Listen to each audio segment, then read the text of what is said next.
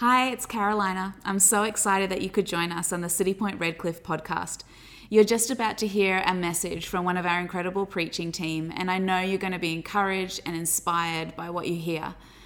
If it does encourage you, why don't you share it with someone who you know might need to hear it as well? And make sure you subscribe so you don't miss any of the messages that are uploaded every single week.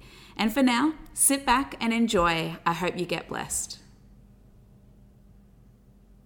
Isaiah chapter 6 is where we're going to live this morning, and in verses 1 through 9. But we're wrapping up our message theme called The Ripple Effect. This idea that there is a decision that we make on an everyday basis, whether small or large, and it has a consequence, whether for good or bad is up to you. And there is something that ripples through, and we know that we are actually the result of the greatest decision, the greatest choice, and that is God sending His Son, and that has rippled through eternity. Now we find ourselves here in this place. And so what we're talking about today is we're just going to walk through these 9 verses, and it is all about the prophet Isaiah's commissioning. And what I find super interesting about this is where he's being sent into and the message he's being sent into with it. And we find this quite challenging context, but before we get into it, let's actually read the Bible, because that's always a win. If you remember nothing else, and if I say absolute garbage after this, we read the Bible, so it's all good. Isaiah chapter 6, verses 1, "In the year that King Uzziah died, I saw the Lord." How incredible is that? "I saw the Lord high and exalted, seated on a throne, and the train of his robe filled the temple." Verse 2, "Above him were seraphim," literally translated burning ones, "each with 6 wings. With 2 the wings they cover their face, with 2 their feet, and with 2 they flew. And they were calling to one another, 'Holy, holy, holy is the Lord God Almighty.'" That mention of holy 3 times is actually like a Hebrew grammar technique. There was no exclamation marks, no italics, no underlines back in Hebrew. And so what they would do in order to emphasize words is they would repeat them. Hence why in the New Testament you say, Jesus says, "Verily, verily, I say unto you." Jesus doesn't have a lisp or a speech impediment. He's repeating it in order to emphasize it, but very rarely throughout Scripture you'll see it repeated 3 times, which is the ultimate emphasis. And only twice in all of Scripture do we see it in reference to God's character of holy, and it is here in Isaiah 6 and then in Revelation. "Holy is the Lord God Almighty. The whole earth is filled with His glory." At the sound of their voices, the doorposts and thresholds shook, and the temple was filled with smoke. The very foundation, "Woe is me," I cried, Isaiah. "I am ruined, for I am a man of unclean lips, and I lived among a people of unclean lips, and my eyes have seen the King, the Lord God Almighty." The one of the seraphim then flew to me with a live coal in his hand, which he had taken with tongs from the altar. With it he touched my mouth and said, "See, this has touched your lips, your guilt is taken away, and your sin is atoned for." Then I heard the voice of the Lord. He was saying, "Whom shall I send, and whom will go for us?" And I said, "Here I am, send me." And he said, "Go." Now that ruined a lot of our theology with all these angels and coals and altars this morning, but we'll get there. But I remember as a young man, as a teenager, I was encounter God, and I grew up in a church family, but I made my own personal faith decision at the age of like 13, 14 via a youth camp. And I remember hearing this statement. I think it was in like a rap though, because I hadn't yet got to Isaiah at the age of 14, because that's intimidating. And it was, "Here I am, send me." And I remember the excitement around this concept of God, send me, use me, let me be a part of this plan. I'm not sure what the plan is yet, but send me and we'll work it out later. And what we see with this prophet Isaiah, what he's being commissioned into, is really unique. What God is sending him into is a context that we see in verse 1, which is, "In the year that King Uzziah died, I saw the Lord." Now, the king had to die in order for for Uzziah to see the vision. But unless you know what King Uzziah was all about, that means absolutely nothing. It's just like a historical fact. But what we see here is that King Uzziah was he was the greatest king of Judah after Solomon. Like, Solomon had a united kingdom, and after Solomon just reads like the who's who of dysfunction, except for like Jehoshaphat, which is a stellar name, by the way. And we go through generations of kings, and we get to King Uzziah. And King Uzziah is enthroned at the age of 16. 16, he's put in charge of an entire nation. Talk about unqualified. Talk about, I don't know what I'm doing. I've got young people, and we've been youth pastors. I know some 16-year-olds. I would not put them in charge of this nation. And we see that this guy was put in this nation, and in this position of desperation, he did the best thing he could do, is he sought the Lord. He sought after the Lord. He sought the face of God. And soon he realized that in his obedience, that everything he touched started turning to gold. But after 52 years of reigning, he sort of lost sight of the source and then started to look at his own hand and was like, yo, everything I touch is turning to gold. And his heart became proud, and it got turned from the source to him. And it says that he actually decided that in his pride, he would actually go and perform a religious act within the temple that he wasn't allowed to do, and he walked out a leper, and the last 11 years of his reign was actually spent in exile before he died. What a story. Age of 16, man, let's make that into a movie, but a decent Christian, solid movie. And so we see that what Uzziah built was stability. He built certainty. He was the one that pushed back the boundaries of the oppressors that had oppressed Judah for generations. He actually stood in the gap in his obedience, and he pushed the boundary into the Philistines, into the place where, rewind back to David, they were the enemy, they were the oppressors, and we get Uzziah pushing it back. He became their solidity, he became their certainty, and now he's died. And in addition to their great leader dying and perishing, there's now rumors of this nation up north called the Assyrians. And the Assyrians are getting a little bit loose with how they're dealing with their people, and they start hearing rumors of conquer. And then there's these pesky prophets that come and start telling them, repent, or that you're going to get taken away into exile. All to say that the prophet Isaiah is being sent into not a culture of solidity, not a culture where they have it all together, but he is being sent into uncertainty.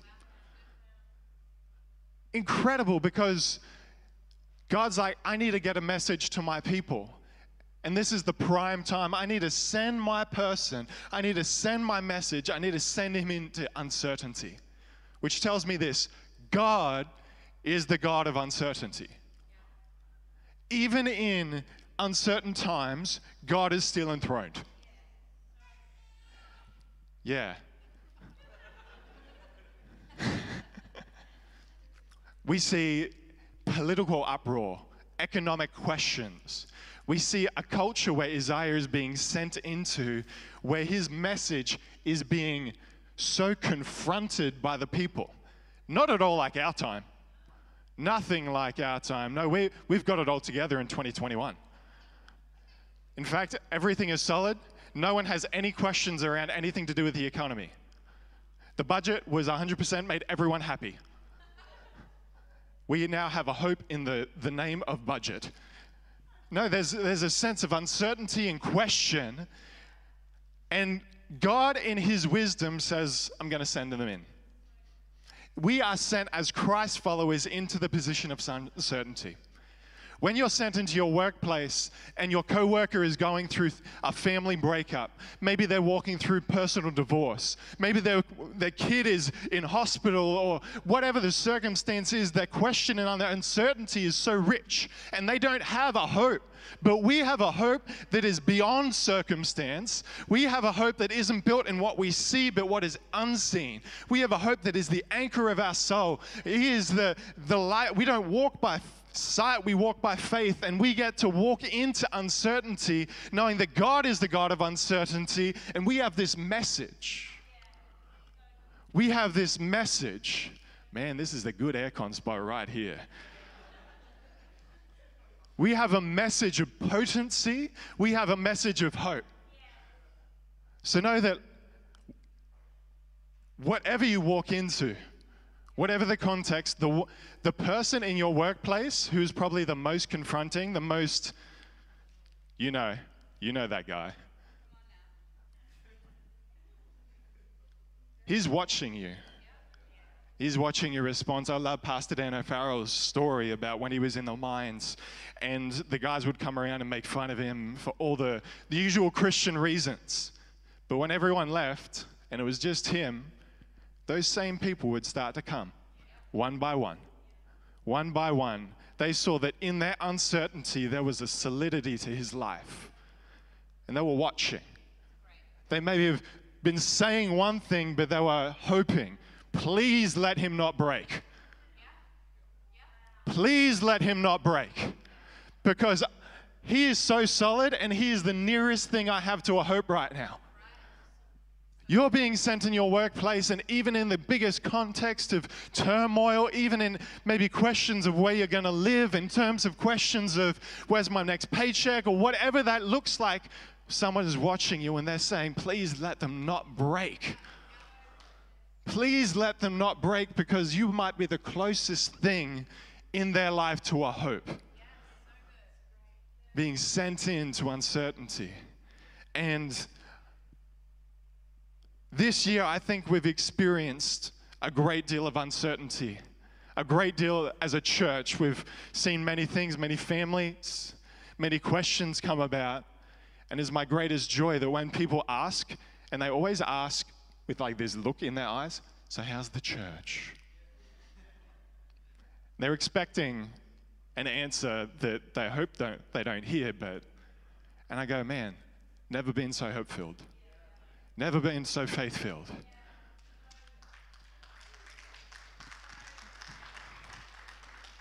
Because our hope is not in what is seen, but it is what is unseen. And so the very fact that the culture, the context is uncertain, God says, perfect. Perfect. That's exactly where I need to send my son. That's exactly where I need to send my daughter. Their families having their own struggles? Perfect. It means that they won't be the one getting the glory. It's going to all come to me. There's this solidity that we find in uncertainty, and his name is in Jesus Christ. Acts chapter 16, we hear this story of two men, Paul and Silas, in their own story of uncertainty.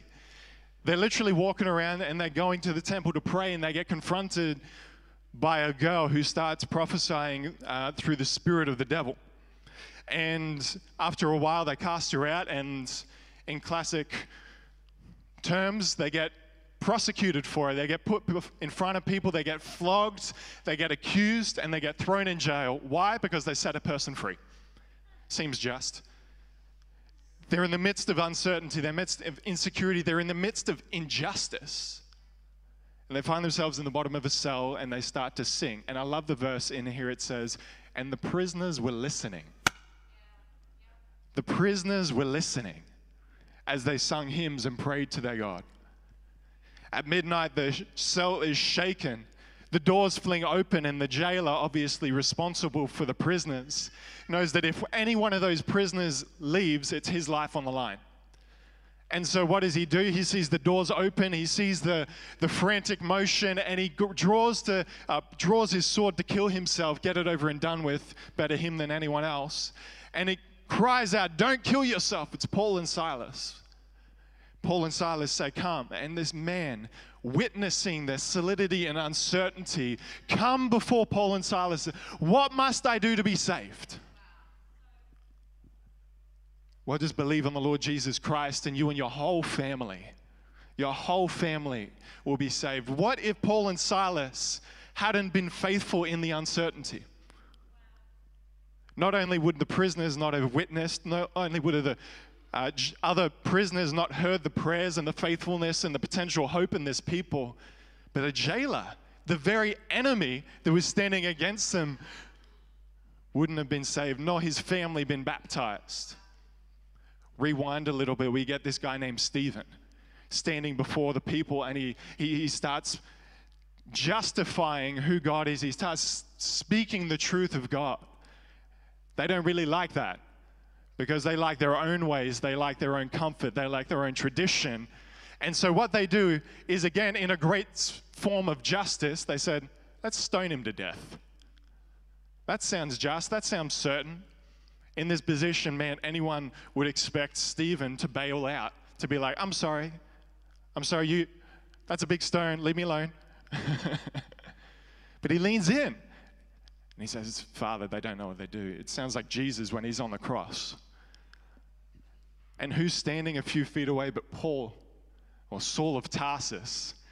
And that's the very Paul that we see in the jail with Silas. I wonder if that moment had anything to do with Paul's conversion. With that moment to the road to Damascus, he encountered this, and all this was stirring within his spirit. The fact that there was a man sent into uncertainty was the very potential for hope in his life. There was a movement that started. Without Stephen, there may not have been Paul. Without Paul, there's no prisoners hearing. There's no people hearing the hope. There's no jailer being saved. There's no family being baptized. In 1871, in Chicago, there is the Great Chicago Fire. And there's a man and his family living in the city of Chicago. They're quite prosperous in their business and their finances there, and he's actually a devout Christian. He's actually planned to travel over to the UK in order to help out the campaigns with D.L. Moody. The Chicago fire absolutely devastates Chicago and devastates his home, devastates his business, and he loses his son. One of 5 children, 1 boy, 4 girls. His name is Mr. Stratford. He and his wife, Anna, picked themselves up, and 2 years later, in the turn of economics, find that business is now even worse off. And so decide, you know what, I'm going to send my family ahead of me to help so I can clean up this mess, and I'm going to join them in the UK. So he sends his wife and his 4 daughters on a boat over to the UK to meet him there. Halfway through the trip, the boat encounters another vessel, crashes, and sinks dramatically. All 4 girls die. And he gets a text, well, the equivalent of a text. It's 1871, y'all. I don't know what they're called, but what's a pre-page? Anyway, Morse code. Telegram, that's the word we're looking for. Doesn't know, just hears the stories of this ship being shipwrecked. Doesn't know whether his family survived, just gets a single telegram. And it says, survived alone. And it was from his wife, Anna. Shortly after, Stratford traveled to meet his grieving wife. And as the ship passed the spot where his daughters passed away, the captain came and knocked on his door and said, this is the place. And so this man, here in his hopelessness, here in his challenge, was inspired and wrote the hymn, It Is Well With My Soul.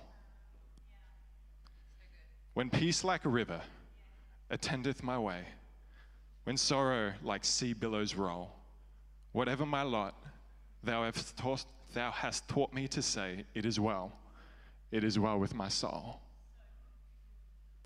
God has sent us into uncertainty.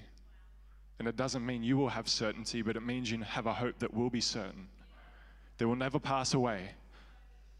You may not know why things have been happening to you, but you know the God who makes all things work together for the good of those who love him.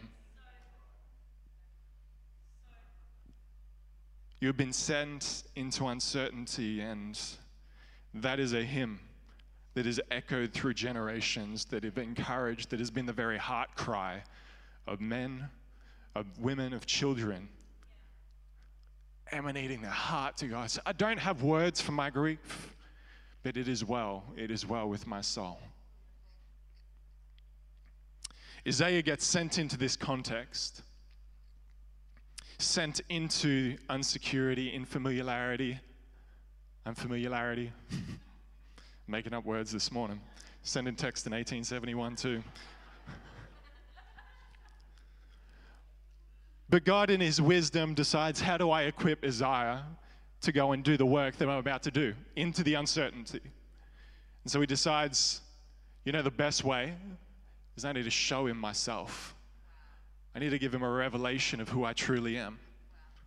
To bring the kingdom, you need to know the king. To bring the kingdom, you need to know the king. It's so easy. I wear reading glasses. I'm not particularly blind. Sorry for those who are actually blind in this place. But what they do is the frames hold a lens that I look through that help me see clearly when I'm on computers. And my frames hold the lens which I see through. And what we see here is God says, there's a lot of things that are going to be pressuring you to be framing your perspective of what's really going on in certain ways. There's oppression, there's confrontation, there's going to be prosecution. There's going to be people that don't like you. All these things are tempting to frame, to hold the lens which he looks through. I need to overwhelmingly push them out with the greatest revelation that he can ever know. I need to frame his understanding of his purpose, not in his purpose, but in his purpose giver. I need to frame who he is before I send him out. Before he was sent, he had a revelation of who God was. To get a new word, he had a new revelation. And I love that even before this isn't, scholars don't think that this is Isaiah's first prophecy trip. He's been a prophet for a little bit. He's been serving God already. I know there's people been serving God for a while in this house. But let me tell you, there is a new word and a new revelation for you. There is a new word and a new revelation for you. He is not finished with you yet. There is a new context, there is a new spirit, and he needs to give you a new revelation of who he is, and there is a new word that is right in season for where you are being sent. And it is unique. The prophet Isaiah is actually coexisting at the same time as the prophet Amos. Sent to different areas, sent to different people with different messages. Two prophets. Well, they have the same mission, don't they? No, so unique. You might be sent into different contexts, but you have a unique calling, a unique word that God is sending you. Only you can carry that. And to bring the kingdom, you need to know the king. It's really hard to prophesy and be a conduit for the king if you don't know him. Rather than being wrapped up in the calling, we actually need to be wrapped up in the Father. Jesus said, I only do what I see my Father doing. John 15, abide in me, and I will abide in you.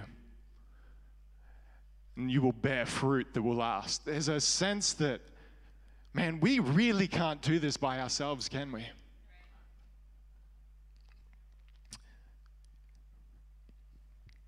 He is immeasurable. He can do immeasurably more than what we can ask, think, or imagine. Isaiah 55 says, I don't think the way you think. My ways aren't the way that you work. For as the skies soar above the earth, so the way I work surpasses the way you work. There's just a sense that, man, would you have a fresh revelation of who God is? Have you heard from God recently? Because in this passage, we see that Isaiah is purified, and the coal is actually indicative of a substitutionary sacrifice.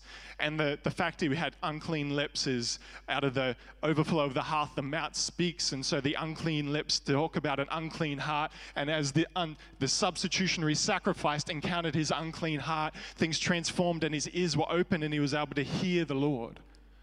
Do you know you have the Lord is always speaking, and he just needed to tune in? Like right now, some of us have better phone reception than others, given. But there is TV waves, there's radio waves going on in this place, and all it would take is someone to tune into them in order to hear what God is saying. God is speaking to you. He wants to know you. He wants to walk with you. He doesn't want to just use you. He wants to send someone whole. He wants to redeem you. He wants to send a whole person. And he's going to send you into that uncertainty because he knows that if nothing else, if you don't know what to do, that the very character of God that is in you will speak louder than anything else. We've mentioned Matthew 5:17 a couple of weeks in a row, which is talking about you are the light of the world. A city on the hill cannot be hidden. But no, you put it on a lampstand so it shines the entire room. So too let your light and your deeds shine before others so they may glorify your Father in heaven. But the verse before that talks about you are the salt.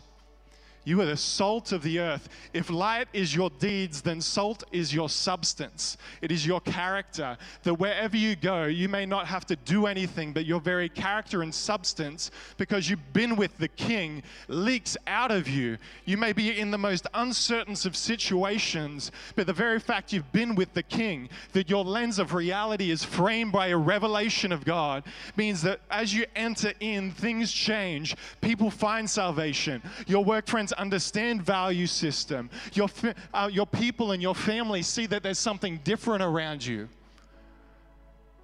Sent into uncertainty, and to bring the kingdom, you need to know the King.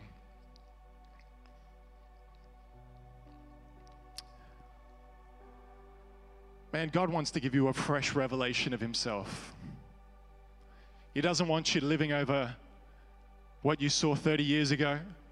He doesn't want you living off what you think God was 10 years ago. He wants to speak to you now. You just tune in to what he's saying. He wants to give you a hope, but not a superficial hope, not a religious tradition hope, not a church attendance hope, but a living hope. One that carries with you and follows you. As Isaiah walked into uncertainty, he was sent knowing who his king was. He knew that if the angels are standing there, emanating out, singing, holy. And if God is for me, who can be against me? Thank you for listening. We pray that this message inspires you to unmistakably influence your world for good and for God. Go ahead and share it with a friend. And can I invite you to connect with us on one of our many social media platforms as well? Most importantly, if you made a decision to follow Jesus, I want to say congratulations.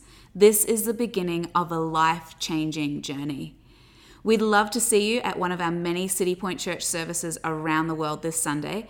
And you can find out more about our service times and locations at citypointchurch.com. We would be so thrilled to see you there.